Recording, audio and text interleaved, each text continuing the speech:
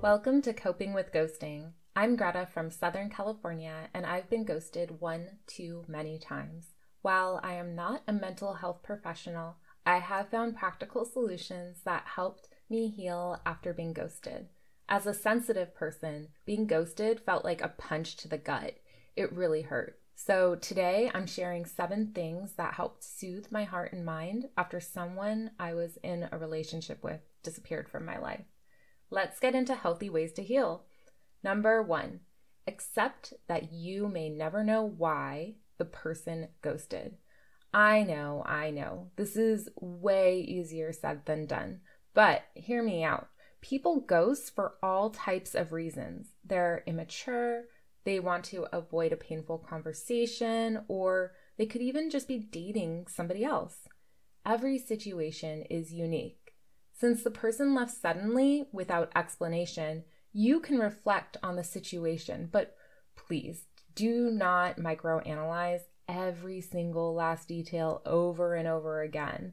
Try to be okay with not knowing.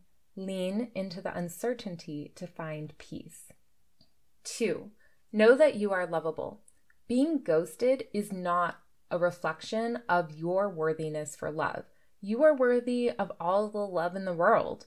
Your ghost lacks essential communication and conflict resolution skills that make healthy relationships work.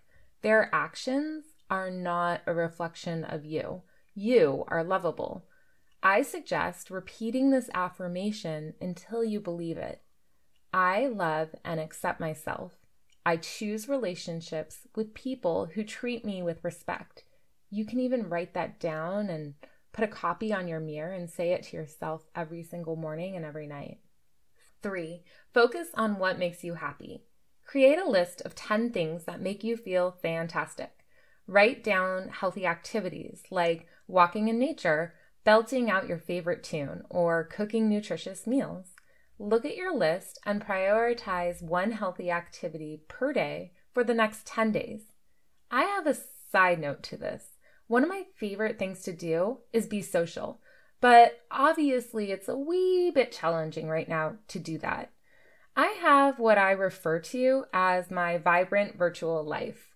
I found some great online cooking classes where I cook meals with a group of people in real time from my own kitchen, and I participate in online fitness classes with other students.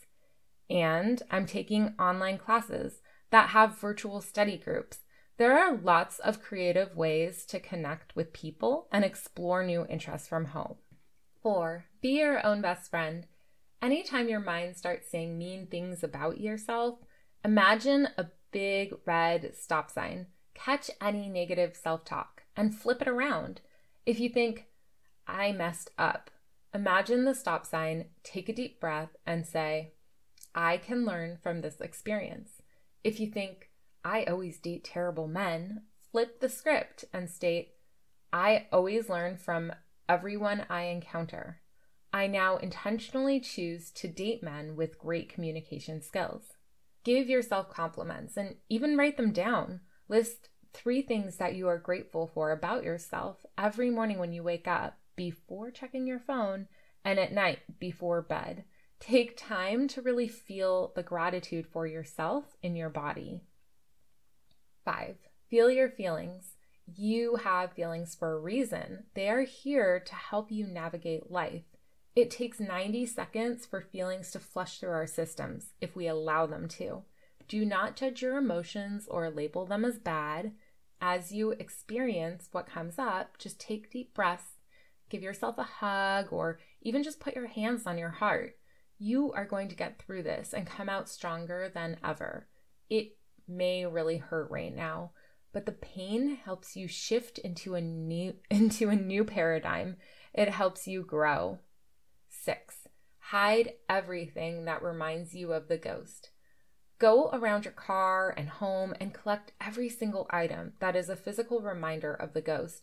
It could be a gift they gave you, framed pictures from happy times together, birthday cards, whatever. Just put it all in a box and keep that box hidden from plain sight.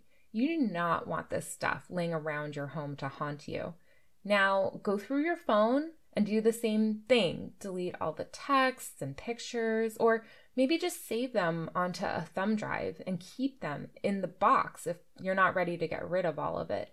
The same thing goes for social media. Delete all the posts, unfollow the person that ghosted you on all social platforms, block or delete the ghost number from your phone if you so desire. It's a really wonderful cleansing process that will feel great in the end because you will have eliminated all of the reminders. 7, write a goodbye letter to your ghost and do not send it.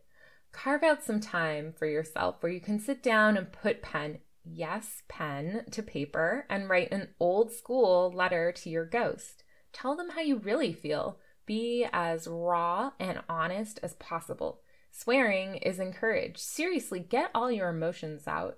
Since this is for your eyes only, this is a healing exercise that will help you move on. After you are done, go ahead and rip the paper into shreds or even burn it. Do something that symbolically ends the relationship. I did this after having reoccurring nightmares about somebody, and they subsided immediately after. I hope these tips inspire you on your healing path.